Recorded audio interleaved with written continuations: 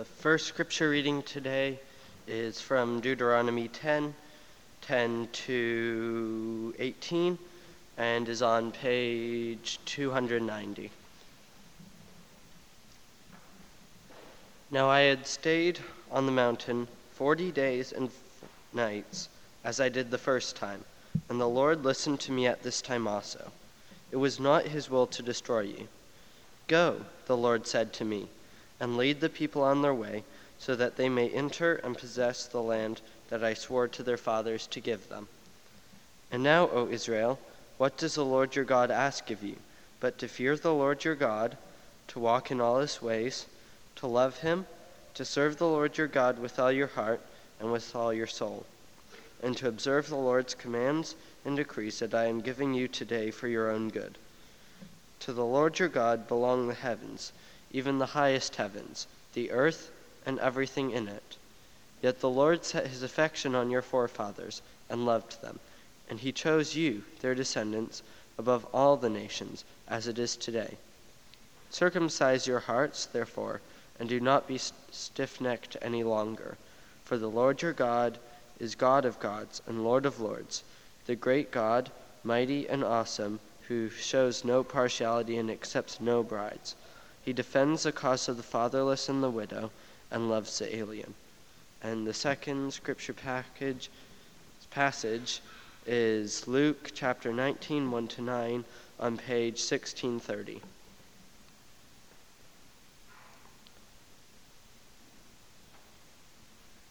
Jesus entered Jericho and was passing through. A man there by the name of Zacchaeus, he was a chief tax collector and was wealthy. He wanted to see who Jesus was, but being a short man, he could not because of the crowd. So he ran ahead and climbed a sycamore fig tree to see him, since Jesus was coming that way. When Jesus reached the spot, he looked up and said to him, "Zacchaeus, come down immediately. I must stay at your house today." So he came down at once and welcomed him gladly. All the people saw this and began to mutter, "He has gone to be the guest of a sinner."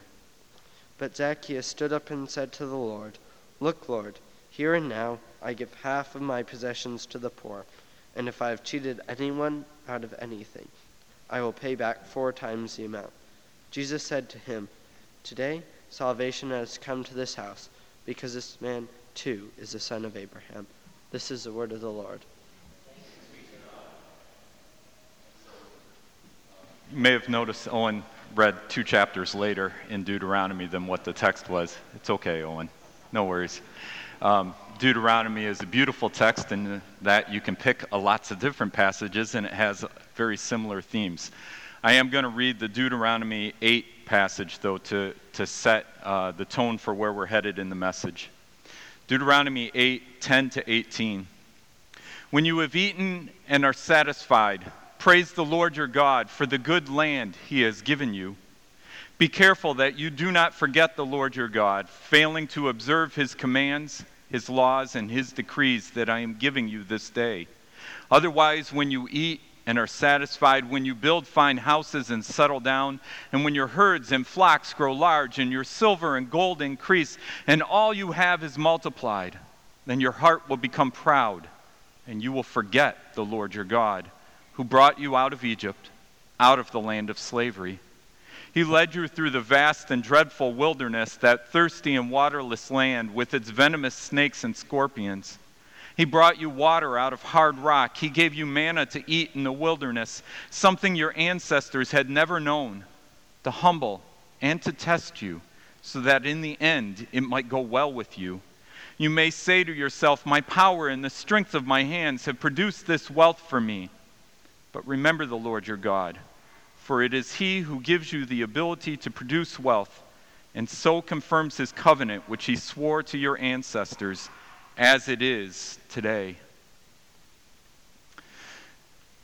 We've paired these 2 passages together in the context of talking about generous stewardship. Carrie, if you want to put the first one up. on generous stewardship. This is one of our core values here as a church. It is part of how we understand our vision being worked out, that we are to be transformed by the gospel in such a way that it leads to the renewal of our city and our world around us. And one of those ways that we work out that vision is through this idea of generous stewardship. In gratitude for the gifts God has entrusted to us, we are committed to creatively empowering each member to engage the mission of the church with their wealth, time, and other resources. This core value is also expressed in our commitment to generously collaborate with other churches and agencies as we work for Christ's renewal in our city and our world.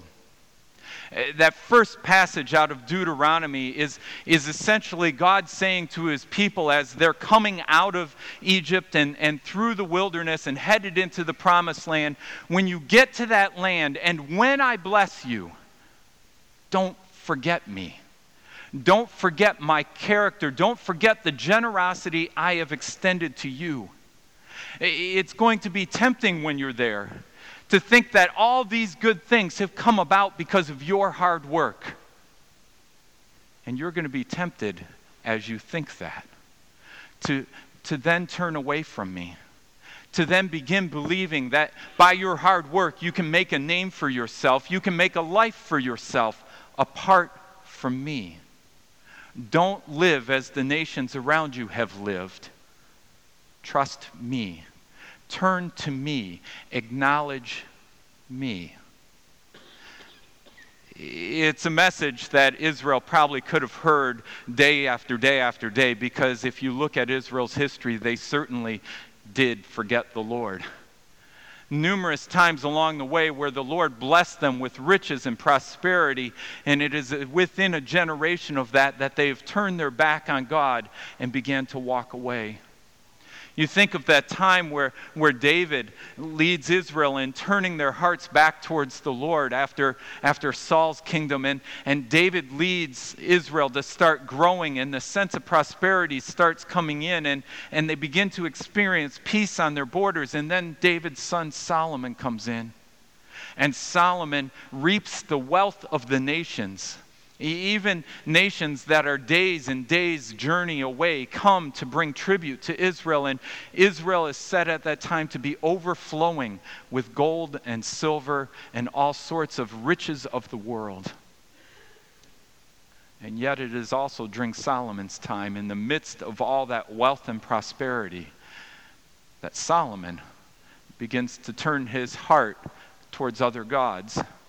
He begins to follow after other gods, and Israel soon follows after him. Jeroboam, one of the kings who come right after Solomon, Jeroboam begins to become the standard for all the kings that would come after him as the king who turned and led the people into sin.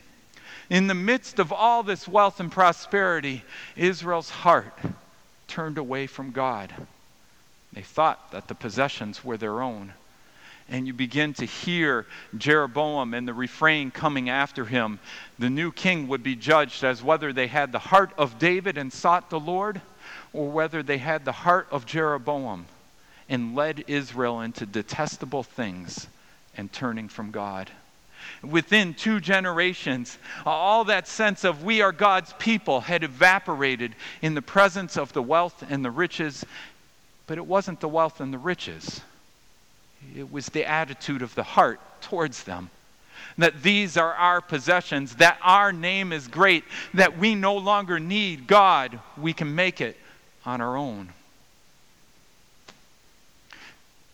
If you read through the Old Testament, God knew those temptations would come as they came into the land, and there is a whole set of laws around how to handle money and how to handle giving and wealth. And just, if we next slide. In the Old Testament, I'll be kind of brief here. It really is a huge amount of study. There's tons and tons of verses that deal with this. But to make it short, there's really an underlying premise throughout the Old Testament that giving is in response to God's generosity.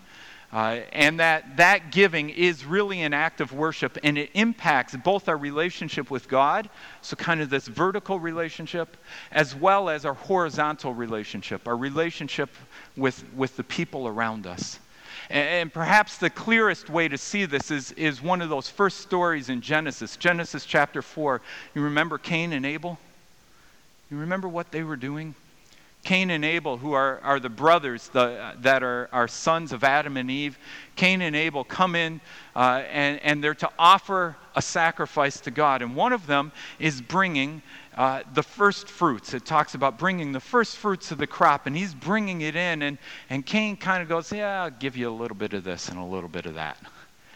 And in the text, there's a distinguishing in the language that in the act of worship, Cain enters haphazardly, and Abel enters in with a desire that he would be responding to God's generosity with the best of what he had. There's this response to God that's going on. But along with it, being in this context of worship, we also see with Cain and Abel that their giving became, for Cain, a comparison of who actually could please God better on their own. And Cain decides that his offering isn't pleasing to God because his brother's offering's better, so he's just going to get rid of his brother, so he has the best offering around. And suddenly, this whole response of responding to God's generosity has become corrupted by Cain's desire to prove himself worthy to God by eliminating the competition, which he literally does, kills his brother. All over worship, all over responding to God's generosity. As God's people begin to enter in, enter into the promised land, there's three types of giving that they're called to do. One is the first fruits that Abel modeled. The first fruits were to be those first glimpses of new life in a crop. And it could happen in the springtime, it could happen in the fall. They had two different harvest seasons that were going on. And they were supposed to take those first evidence that there's new life on the trees, those first pieces of fruit or first stalks of grain, and to make a great offering out of it. And the people of Israel were to do this year after year after year of essentially saying and reminding themselves, it's not our hard work that provides for us, it's God's grace that provides for us. So the first fruits were a response to God's generosity of a new harvest. The tithing came in, and the tithing was to be a 10% of all the crops from the year. And that tithe was to be brought to the temple on years 1 and 2. And when it's brought to the temple, the family bringing it is to gather around a table, and they're to celebrate the tithe by essentially eating it. There's a crop of harvest that comes in, whether it's food or even wine, and they're supposed to have a feast at the temple, and while they do, they invite the priests and the Levites to participate. And that tithe was used as a way of providing for the priests and Levites in the temple, but it was also a way of celebrating, see how good God has been. And that refrain of God's generosity, God has provided for us, therefore we give this to God and to his temple to celebrate God's goodness. It was a very festive celebration. In the third year, instead of bringing the tithe to the temple, they were to bring the tithe into the city square and invite all the widows and the orphans and any foreigner who was living among them and say, let's feast together. Let's feast together as a way of saying God is good. That refrain that we were just saying. That God is good. Look at how good he is, that he provides that we can all participate in this celebration together. So you begin to see that both with the first fruits and the tithing, that part of the way God instituted them was so that people didn't kind of closet around their money and say, this is mine, but that their resources became a way of blessing others in the community in response to God's generosity. And the offerings, there's all sorts of offerings that come into play. Some of them are for repentance. There's sin offerings or guilt offerings that had to be offered as a way of saying, God, I'm sorry. Please accept this as evidence that my life is changing. It's an act of repentance. And then there were offerings that were for fulfilling vows. They'd make a vow to God, and at the end of that time of a vow, whether it was 3 months or a year or even 10 years down the road, they would bring an offering in to say, God, you have indeed been faithful to allow me to fulfill this vow. And they would offer up another offering. And each time you begin to hear in those offerings that they were intended to build up the priesthood, to take care of the priests and the Levites, but they were also intended to be a statement and literally an aroma, because you would smell it all throughout the area, of food being offered up to God to say, God, you have been faithful and generous. You're hearing all these refrains? I mean, we kind of skip over Numbers in Leviticus because we're like, oh, it's monotonous. It says the same thing again and again and again, and it does. There's lots of repetition. But in the midst of that repetition, what God is doing and what God's training the people to do is, when you are blessed by me, I call you to turn around and become a blessing to others. Use the resources I give you to say thank you to me, but more importantly, as you say thank you, to include others and bless the community around you. The prophets begin a little switch that picks up speed in the New Testament. Instead of emphasizing just the tithe or just the offering, they start saying, you're not doing the tithe, and because you're not doing the tithe, you've forgotten to take care of the people around you. The widows and the orphans and the foreigners are being neglected.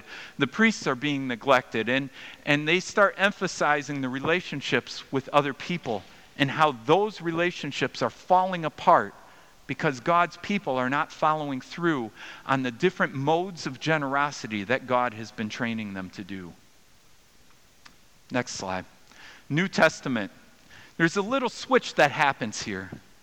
In the New Testament, it's still responding to God's generosity. There's an act of worship that impacts relationship with God and others.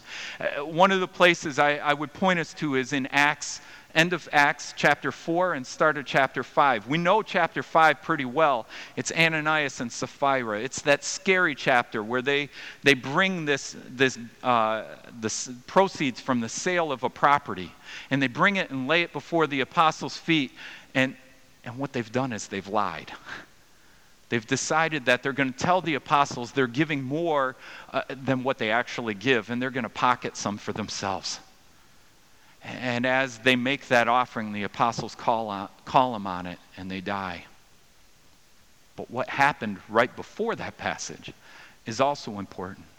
It's Barnabas who later becomes called the son of encouragement. Barnabas, among many others, sells property and takes the whole thing and gives it to the apostles, that the apostles can turn around and give it to those who are in need.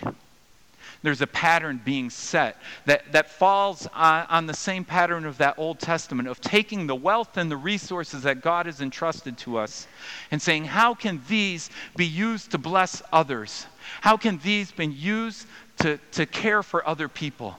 And Barnabas sets the example, and Ananias and Sapphira kind of imitate Cain's pattern. A selfishness, we're going to make a name for ourselves and puff ourselves up through this, rather than responding to God's generosity by being generous towards others. Other patterns start to come in. There's an increased emphasis throughout the New Testament on how giving is tied to our relationship with God and our relationship with others. Think of the widow's mite that we sometimes talk about. That widow who gives her last 2 bits. It's not a tithe. It doesn't even qualify to reach the threshold of buying the dove, the cheapest dove or pigeon, the cheapest animal that was required for sacrifice. But she gives the last little bit and essentially says, God, I trust you. My salvation is not in my money. My salvation is in your provision. And therefore, I turn this over to you. And she's held up as an example of not giving legalistically, but giving in response to relationship with God. And James continues that equation and says true religion is not found in our ability to follow worship laws and rules, but true religion that the Father considers pure and faultless, is this: to look after the widow and the orphan in their distress, and to keep oneself from being polluted by the world. That polluted by the world has a lot to do with, back to that Deuteronomy 8 passage. When you have resources and the Lord has blessed you, do not forget the Lord. Do not forget the Lord. Caring for the poor in this New Testament emphasis becomes the defining characteristic of the church. Paul and Barnabas go to meet with the apostles and tell them essentially, this is what God's doing, and we'd like your blessing to go on the road with this. We want to take the gospel news to the Gentiles. And the other apostles in Jerusalem say, yes, only this. As you go, do not forget to give to the poor.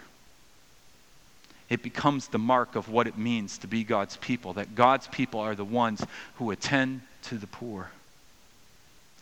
Where do we go with this? I'd like us to turn to Zacchaeus. Pull it up. Thanks, Carrie. Zacchaeus was a rich man, but he was a rich man because he took advantage of other people. He essentially, Zacchaeus was a Jewish man, lived in a Jewish community in Jericho, but he worked for the Romans. And tax collectors in that day made their money not by just simply saying, here's what the Roman government says you owe, but here's what the Roman government says you owe, and here's what I say you owe on top of that. And they would take a cut off of the top. They would add essentially a tax onto the tax that you had to pay him in order for him to say you actually have paid your taxes for the year. And so he would build up his own pockets and line his pockets by extorting others, essentially saying, give me the bribe and then I'll make sure you're okay with the government. And on top of that, he didn't have just the economic influence. If he said to the soldiers, sorry, Jerry didn't pay his taxes yet, the soldiers would come over and enforce the tax upon Jerry. It was a way of, he had both economic and military power at his disposal to make sure that his pockets got lined and he could afford the lifestyle he wanted. As a Jewish man, he knew the scriptures. He had been raised in them. He knew Deuteronomy 8. It has all sorts of passages in it that became part of the mantra of God's people. He knew that God had provided, and he knew that when God provided wealth and resources, your call was not to forget the Lord. Don't forget the Lord. And yet he did. And he went about living in a way that brought those riches and wealth in on his own. The text says Zacchaeus was a short man. How many of you know that song? Zacchaeus was a wee little man was he. We're not actually sure if he was physically short. It's a great song. Don't quit singing it. Keep singing it, okay? But that's not the point. The word that's translated in there for short actually has to do with stature. And not just physical stature, but it was stature among the community. It was his reputation. He was a man who had little reputation or a very poor reputation among the community. Imagine for a moment a man who's so full of himself and he walks around with his wealth showing and his power showing and he wants everybody to pay attention to him. How do you think everybody else feels about him? Yeah, not so good. And Zacchaeus had no standing in the community, to the point that the crowds wouldn't let him up to the front of the line to see Jesus. His wealth and prosperity couldn't get him access to this man Jesus that he wanted access to. His power couldn't let him through the crowds to come see Jesus. And so he runs to a tree along the side of the road and he climbs up just so he can see Jesus. It's kind of ironic, isn't it? He spends his life trying to make a name for himself by abusing people and taking advantage of them. And yet he recognizes there's still something in him that's not right. Something about his relationship with the others is off. And because his relationship with other people is off, he realizes his relationship with God is off. And he tries desperately to find a way just to see Jesus. It shows again that principle that in response to God's generosity and act of worship, our giving impacts both relationship with God and relationship with others. Zacchaeus is caught up in the tangle of violating, in essence, Deuteronomy 8.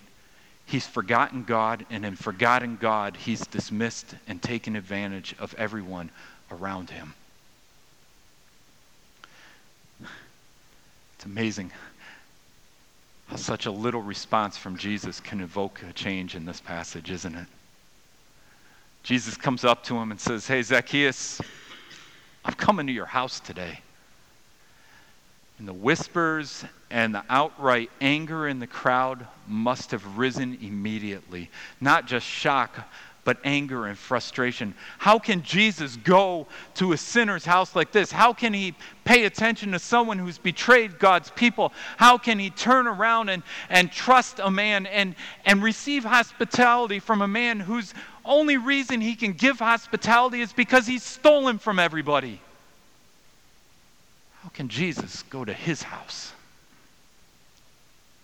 And yet that very act of Jesus does something to Zacchaeus. The last verse of the passage, Jesus said to him, "Today salvation has come to this house, because this man too is a son of Abraham. For the Son of Man came to seek and to save the lost." It's all sorts of scholarship. What do you mean salvation came? Did he buy his way into the kingdom? He gave 50% of his possessions. Did Jesus say, "Yeah, that's good enough, you're in. I like your money"? That's not really what happened here. Jesus recognized the change in Zacchaeus' heart. He gave 50% of his possessions to the poor, way beyond any tithe requirement, way beyond any requirement in the Old Testament for offerings. In fact, if you add up everything that they were supposed to give and assume that a couple times a year that they had to make these sin offerings and guilt offerings, somewhere around 23 all the way up to 30%, that's where the scholars estimate, of the income each year of the people of Israel went to offerings. The tithe was 10%, but then all the other giving that happened, it ended up somewhere, they guessed, 23 to 30%. Zacchaeus' response is, "God, my life's been a mess. I give you 50% to the poor, not for me, not for a name for myself, and give it to them. I'm entering into your way of life, and I want to show you that I'm doing it joyfully. I'm releasing the grip that money has on me and on my heart." And then he does one more thing. He says, "I'm going to give back fourfold to anyone I've stolen from." I mean, VW is going to have a lineup pretty soon, right? People getting in line saying, "VW, you lied to us. You lied about the emissions testing. We bought in." There's going to be class action suits all over the place. And VW is going to be paying out money. But Zacchaeus, in that day and age, the legal law of the Pharisees was that if you steal from somebody, you have to give them the full amount you stole plus 20%. There's a little Roman and Egyptian caveat, though. If someone was known as a scoundrel, if they were known kind of that language, this really is a corrupt guy, a real scoundrel, never trust him. If someone was a scoundrel, the way that they would make their name good again and show that they were really changing their way was to give 400% back. They would give back 400%. 4 times what they had stolen. Zacchaeus essentially is saying, "Forgive me, God. I'm not trying to hide anything anymore. I recognize that I am a sinner. In fact, I'm the worst type of sinner. I'm a scoundrel. And I publicly admit it in front of everybody that my life has been lived in a way that dishonors you. And because of that, I want to make amends. Not to earn my way back in, because you've already given the grace to me to acknowledge me and come to my house. And my response to your generosity is, I want my life to be changed. I want a new name and a new way of living. Jesus says, yeah, I see your heart. I see your heart responding to the generosity I've lavished upon you. Salvation is here. This is for real. It's not a gimmick. I see Zacchaeus' heart. He's been changed by an encounter with God. And it shows up in his money. We've been talking about generous stewardship. You can turn the slide off, Carrie. We've been talking about generous stewardship the last several weeks. We talked in the beginning about how generous stewardship starts not with our ability to give with God, but with God's lavish generosity towards us. We talked about how everything about us is actually a gift of God's generosity, and that the breath of God lives in us. That the first thing we are to steward is not money or time or talents. It's the very life God has given us in response to God's generosity in creating us and in redeeming us. And then we talked about how that gift of life, that as we live back to God, that life back to God, we are to employ all our skills and talents, whether in the church or in the world around us. Everything that we have, experience-wise, skill-wise, passion-wise, is to be bent and used towards God's kingdom, so that others might taste and see that God is good. And as we go through it, now we come to that point of talking about the money. The point of the money is not give this certain amount because God says so. The point in Scripture is not give this amount and therefore your sins will be forgiven. The church has discerned that that is not the approach of Scripture. But the approach of Scripture says that if we are to follow God faithfully, every area of our life, including our finances, needs to be submitted to God's generosity. Needs to participate in communicating God's generosity to the world around us. And it is evidenced not so much in how much we give to an offering plate, although that's part of it, but in how much we freely give of our resources to everyone around us so that they can experience God's generosity. That God indeed is a generous and gracious God. Question before us today then is, how will we live?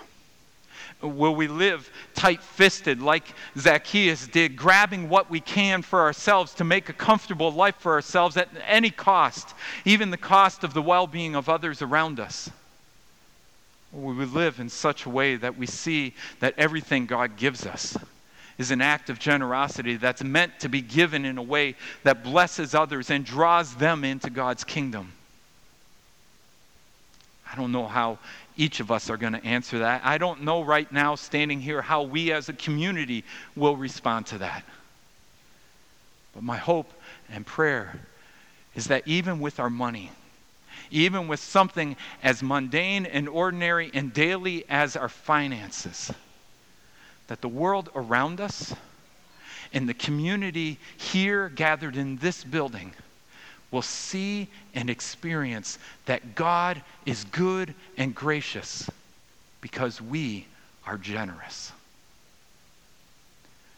Even with our money, we're not stewarding the money. We're stewarding God's name and God's character and God's salvation in Jesus Christ. Because it wasn't just to reconcile us with God and guarantee us of a future heaven. It was to transform us here and now. That through Christ's death and resurrection, everything about us would be brought into the kingdom of God and into the new life that is ours through Jesus Christ.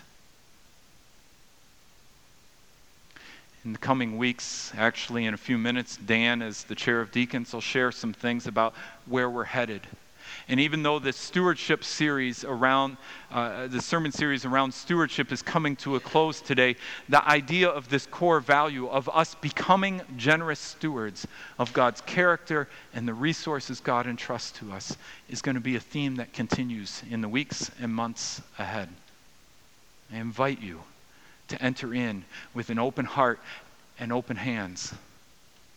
Lord, how have you blessed us? And how might we in turn become a blessing to those around us? Let's pray.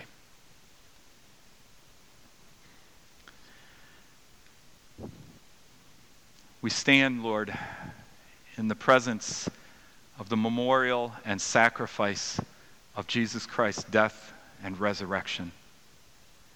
We have tasted your lavish love and the reminder of your covenantal faithfulness in Jesus Christ. We have remembered that you who did not spare your own Son will be the one who also gives us all good things. We have journeyed in recognizing that you indeed are generous. Help us not to forget you and to forget what you have done. Instead, may you help us to remember in everything that we have, in everything that we are, in all the resources you entrust to us, that we are stewards of your name, of your character, of this good news. May you bless others through us, even as you have promised to do. In Christ Jesus we pray. Amen.